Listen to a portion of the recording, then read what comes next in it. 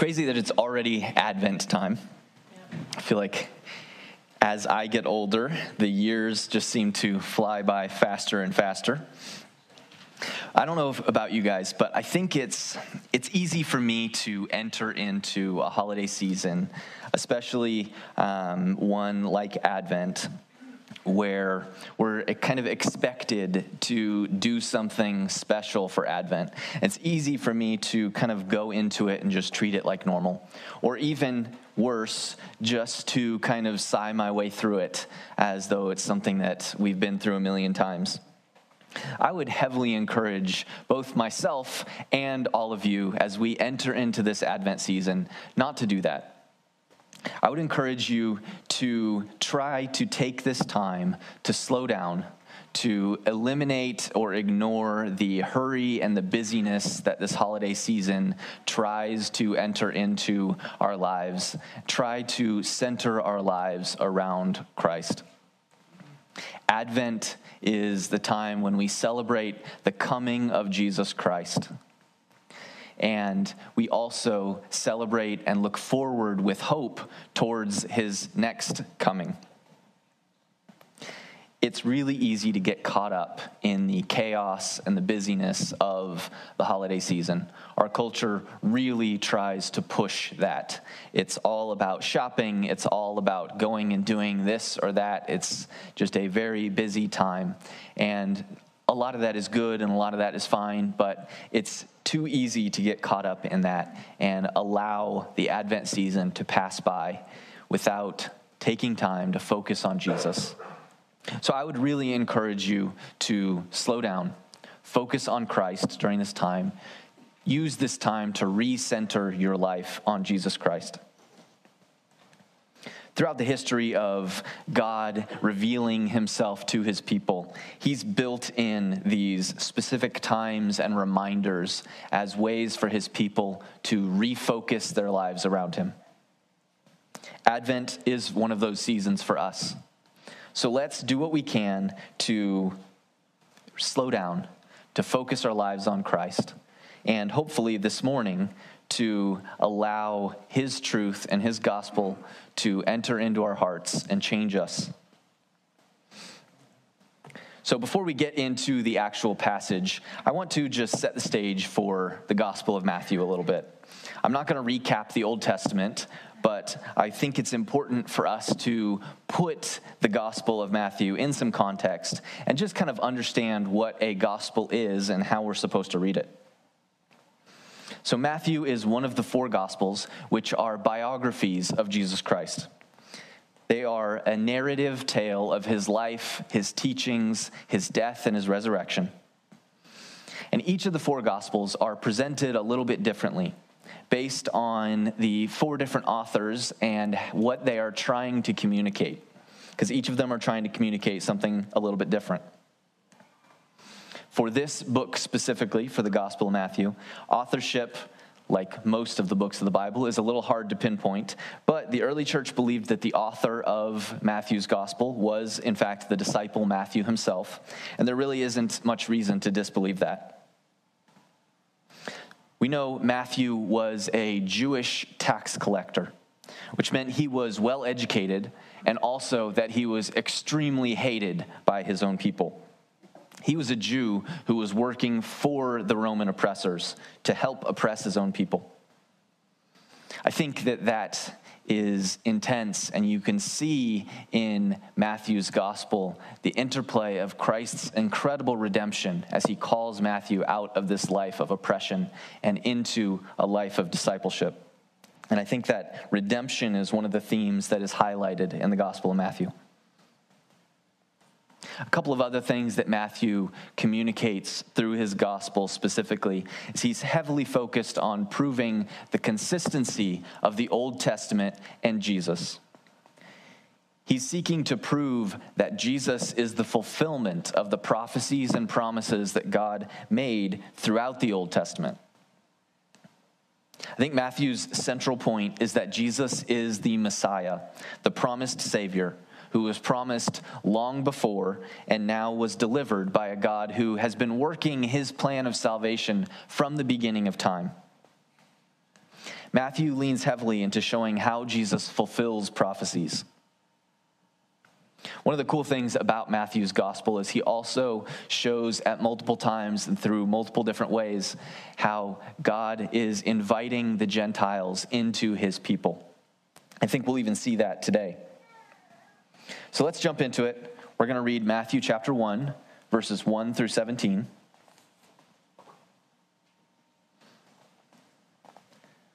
It says, an account of the genealogy of Jesus Christ, the son of David, the son of Abraham.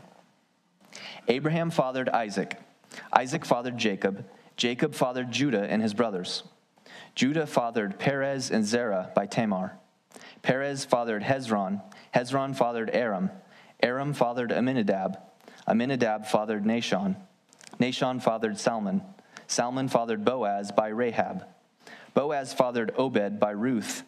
Obed fathered Jesse, and Jesse fathered King David. David fathered Solomon by Uriah's wife. Solomon fathered Rehoboam. Rehoboam fathered Abijah. Abijah fathered Asa. Asa fathered Jehoshaphat. Jehoshaphat fathered Joram. Joram fathered Uzziah. Uzziah fathered Jotham. Jotham fathered Ahaz. Ahaz fathered Hezekiah. Hezekiah fathered Manasseh. Manasseh fathered Amon. Amon fathered Josiah. And Josiah fathered Jeconiah and his brothers at the time of the exile to Babylon. After the exile to Babylon, Jeconiah fathered Shealtiel. Shealtiel fathered Zerubbabel. Zerubbabel fathered Abiud. Abiud fathered Eliakim. Eliakim fathered Azor. Azor fathered Zadok. Zadok fathered Achim. Achim fathered Eliud. Eliud fathered Eleazar. Eleazar fathered Matan. Matan fathered Jacob, and Jacob fathered Joseph, the husband of Mary, who gave birth to Jesus, who is called the Christ. So all the generations from Abraham to David were 14 generations, and from David until the exile to Babylon, 14 generations, and from the exile to Babylon until the Christ, 14 generations. That is the word of the Lord for us. Let me pray. Jesus, I pray that this morning you would use your genealogy to speak directly into our hearts, to communicate your love and your care and your intentionality throughout history. Jesus, I pray that we would see in these names and these stories the amazing hope and grace and mercy that you provide for us. Jesus, open our hearts to your love. Thank you. Amen. All right, so that is a fun list of names. If you ever find yourself caught in a situation where you have to read a list of names from Scripture and you have no idea how to pronounce them, here's the tip. Just sound confident, because nobody else knows how to pronounce them either. Anyways, so today we get to talk about Jesus' genealogy.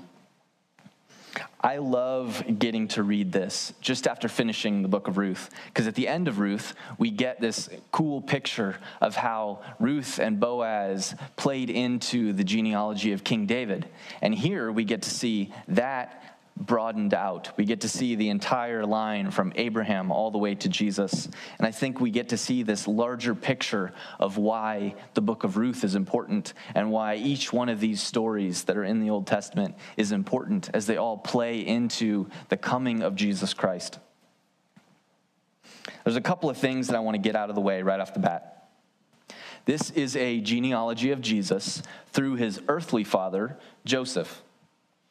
So what this immediately tells us is that Matthew is not trying to make some kind of a case for Jesus to be able to trace his blood lineage back to King David, although he probably can through his mother, Mary. What I think Matthew is instead trying to do is a little bit different, and we'll get to that in a minute. He doesn't need to care about Jesus' blood lineage, because we know that Jesus is the literal Son of God. You don't get a better pedigree than that. I think the second thing that I want to just get out of the way is that Matthew isn't trying to list every person in Jesus' genealogy. He isn't giving this complete history of his people. Instead, I think he's focused on several important symbolic elements that would have been important to the Jews. He structures it in these 3 different groups of 14. Now, if you've been counting names instead of paying attention, you probably would have noticed that there actually aren't a full 42 names. Matthew double counts King David. And I think part of the reason he does that is because King David is so important to every single one of these promises and prophecies that are being given through this genealogy that we're going to look at. I don't think Matthew is trying to give us this perfect lineage from Abraham to Jesus. These time periods are different. These time periods some are much longer than others. Some of them weren't 14 generations. But Matthew is using these numbers and these names and these symbolic elements to show the importance of Jesus, to show that he is the Messiah, that he is the one who has been prophesied and promised. So we're going to focus on 2 things that I think Matthew is trying to communicate with this genealogy. The first thing is that this is a kingly line of people and promises that have been made from Abraham all the way to Jesus, and that each one of these promises is fulfilled in Jesus Christ. The second thing I think we can pull out of this is that this genealogy is a record of hope and the redemptive grace of God throughout human history, in story after story after story that's recorded here, as God uses these normal people, these sinners, to prove his love and intentionally continue his story. So there's a lot for us to cover, so let's get into it. So like I said, the first thing is that this genealogy is a kingly line of promises. Matthew isn't trying to lay out a direct blood lineage for Jesus, but he is establishing a kingly line all the way from the first patriarch, Abraham, down through King David, and ultimately landing on Jesus. I'm sure if you've spent much time at all in church, you recognize at least some of these names in the genealogy. We don't have time to walk through every name on the list. That would take forever. But we are going to focus on the 3 groups that Matthew does. Specifically, we're going to focus on Abraham, David, and this exile period, because all of them received promises from God that are fulfilled directly in Jesus Christ. We'll start with Abraham. I'm sure you're at least a little bit familiar with Abraham's story. As a young man, Abraham was called out of the land of his fathers to follow God into a new land that God promised would be given to him and his descendants. God promises to make Abraham's descendants into a great nation, a people that would be God's own possession, his own people. The promise that God makes to Abraham is first told in Genesis chapter 12, and then it's re-given to Abraham multiple times throughout his life. Let's look at the promise to Abraham at the beginning of Genesis chapter 12. The Lord said to Abram, "Go from your land, your relatives, and your father's house to the land that I will show you. I will make you into a great nation. I will bless you. I will make your name great, and you will be a blessing. I will bless those who bless you. I will curse anyone who treats you with contempt, and all the peoples on earth will be blessed through you." Abraham is given this promise from God, and it's really a 3-part promise. God will make his descendants into a great nation. God will give them a land to live in, and God will bless all nations through those descendants. Part of the promise that we see later on that's given to both Abraham and his wife Sarah is the promise that Abraham's descendants would contain this kingly line, that it would contain many kings and leaders of nations. And we see that fulfilled throughout this list and throughout King David and his descendants. Similarly to the promise to Abraham, God made promises to King David as well. You're probably also familiar with King David's story. The Israelite people demanded from God that he give them a king instead of the leadership that he had given them through a series of judges. And so God gave them a king. He gave them this man named Saul, who eventually kind of descended into madness and grief and was taken away as the king. And King David was raised up. David was called a man after God's own heart, and although he has some grave sins that are recorded, he follows God and he creates into this nation into a great nation and raises up this kingly line of his descendants. In 2 Samuel chapter 7, we see the promises of God that are given to David. We'll start halfway through verse 11. The Lord declares to you, the Lord himself will make a house for you. When your time comes and you rest with your ancestors, I will raise up after you your descendant, who will come from your body, and I will establish his kingdom. He is the one who will build a house for my name, and I will establish the throne of his kingdom forever. I will be his father, and he will be my son. When he does wrong, I will discipline him with a rod of men and blows from mortals. But my faithful love will never leave him, as it did when I removed it from Saul, whom I removed from before you. Your house and kingdom will endure before me forever, and your throne will be established forever. The first portion of this promise relates to King David's son, Solomon, who is a fantastic and wonderful king. He's given all the wisdom and wealth in the world, and his kingdom is established through God's promises. His descendants continue to rule as kings over Israel and Judah, and do, in fact, need the discipline of God.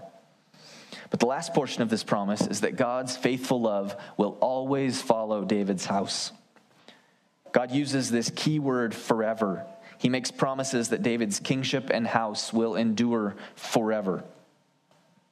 Just like he promised to Abraham, God makes promises to David that his descendants would continue this kingly line that would be established through him. And he uses that word, forever, which is an impressive promise. Forever is a long time, and is in no way a promise that could be kept by humans or by circumstance. We also see much later on that God makes promises to his people during their exile. So generations after King David, the Jewish people continued to fall deeper and deeper into depravity and sin, lusting after the sinful ways of the nations around them and the sinful gods that these nations follow.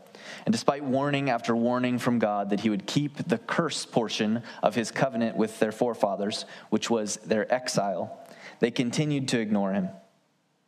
God does, in fact, keep his promise, and the Israelite kingdom is split and eventually exiled into Babylon. The final king of the southern portion of Israel, called Judah, was named Jeconiah. We see him in this genealogy, and he was taken into exile along with his people.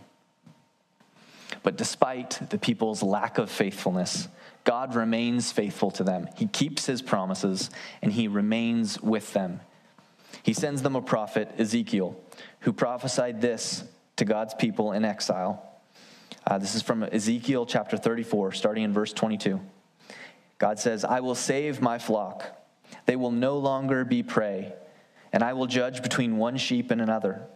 I will establish over them one shepherd, my servant David, and he will shepherd them. He will tend them himself and will be their shepherd. I, the Lord, will be their God, and my servant David will be a prince among them. I, the Lord, have spoken. God promises to give his people a shepherd, a king who will guide them, care for them, and restore them to himself. He uses the name David here, not to say that he is physically going to send them David again, but to show them that he is keeping his promise, that a descendant of David will be the king, that this kingly line will continue. Now, you might be looking at a genealogy like this and thinking, wow, you did a lot of work to pull all that out of there. But this is exactly what Matthew is trying to communicate, because he says so. Multiple times in this, he calls Jesus the Christ, or the Messiah, the Savior. The Jews who would be reading this genealogy would know exactly what Matthew was trying to say. They knew the prophecies of the Messiah well.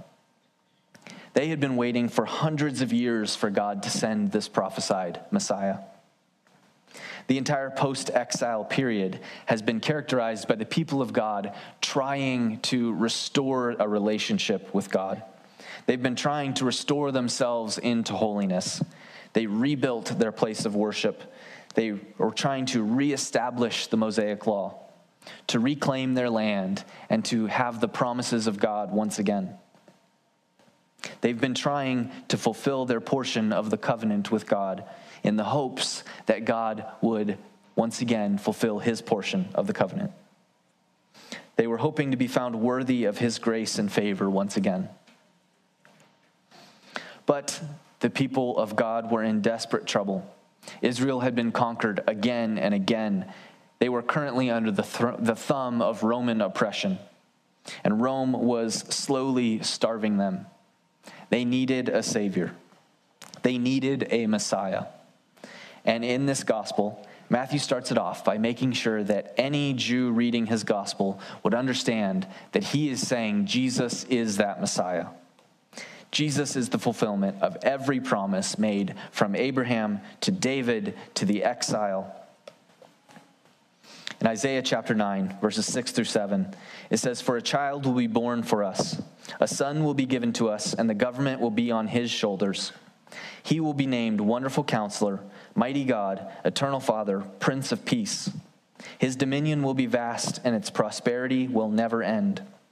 He will reign on the throne of David and over his kingdom to establish and sustain it with justice and righteousness from now on and forever."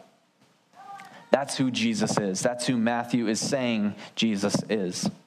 Wonderful Counselor, Mighty God, Eternal Father, Prince of Peace, God himself come down to become a human, born to the Virgin Mary, adopted son of Joseph, Jesus the Messiah, the Savior of the world. He says that Jesus will reign forever and be the ultimate blessing to every nation, just as was promised through Abraham.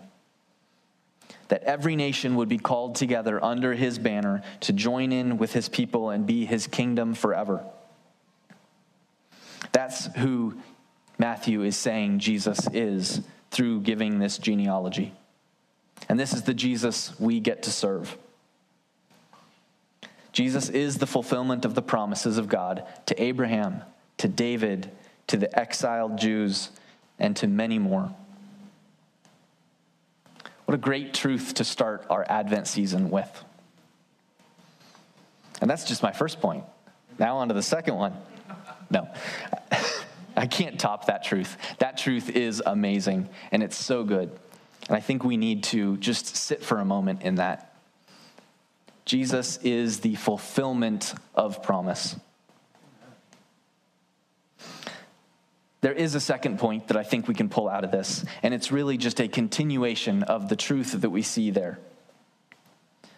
I think we see through this genealogy that this is a record of the intentional working of God to provide redemption and hope to his people, generation after generation. Through story after story, we see the truth that God was working from the beginning to lead his people, to guide them, to call sinners to redemption, all the way through.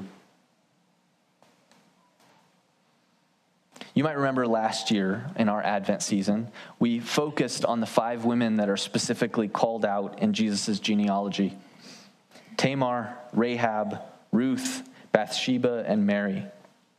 Each of these women are a beautiful testament to God's power and to the hope that comes through putting your faith in Jesus. Tamar's belief and hope in the promises of God to provide her a child survived the terrible sin of 3 different men to finally result in a son and the continuation of Jesus' genealogy. Rahab's hope in salvation and faith in the promises of a foreign people's God resulted in her own salvation and the continuation of Jesus' genealogy.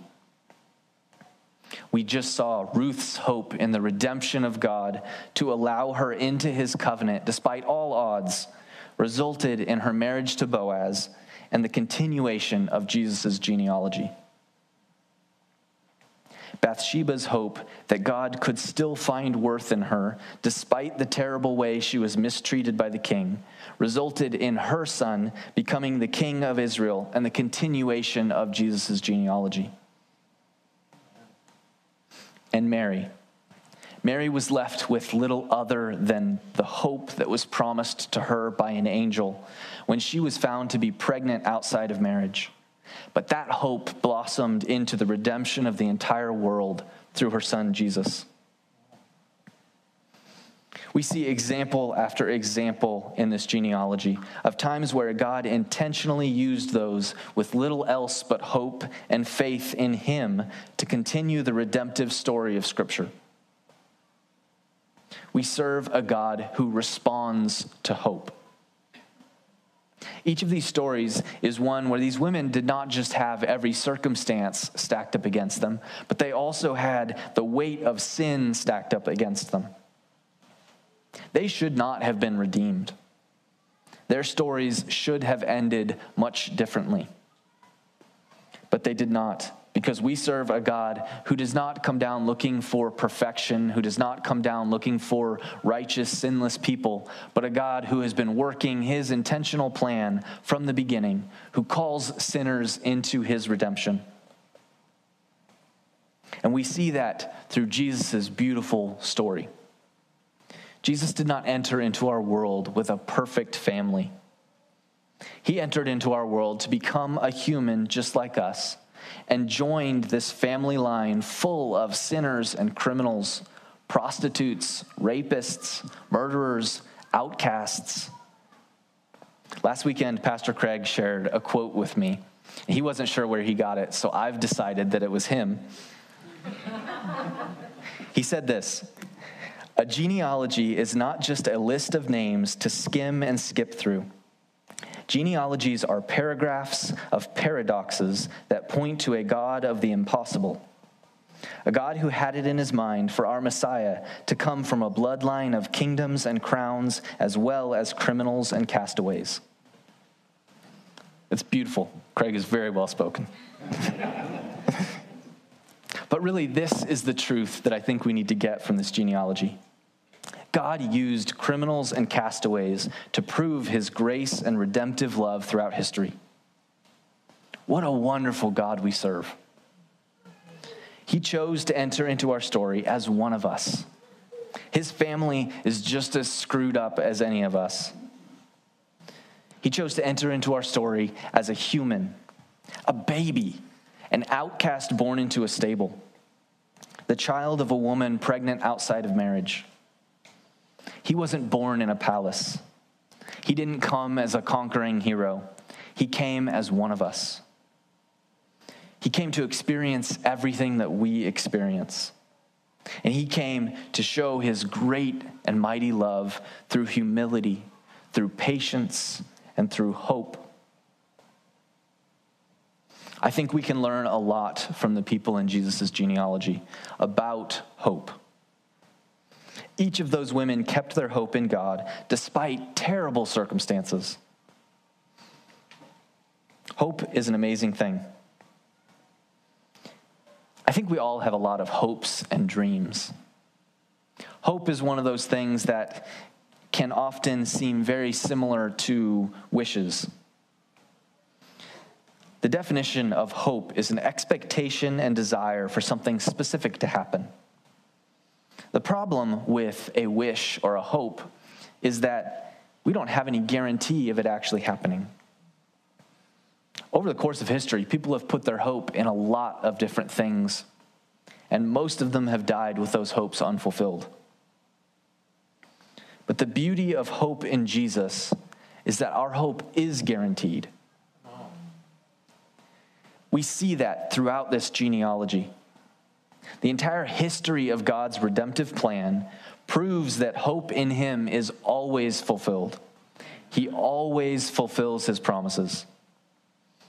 These women in Jesus' genealogy put their hope in Jesus and his redemption to save them, and he delivered.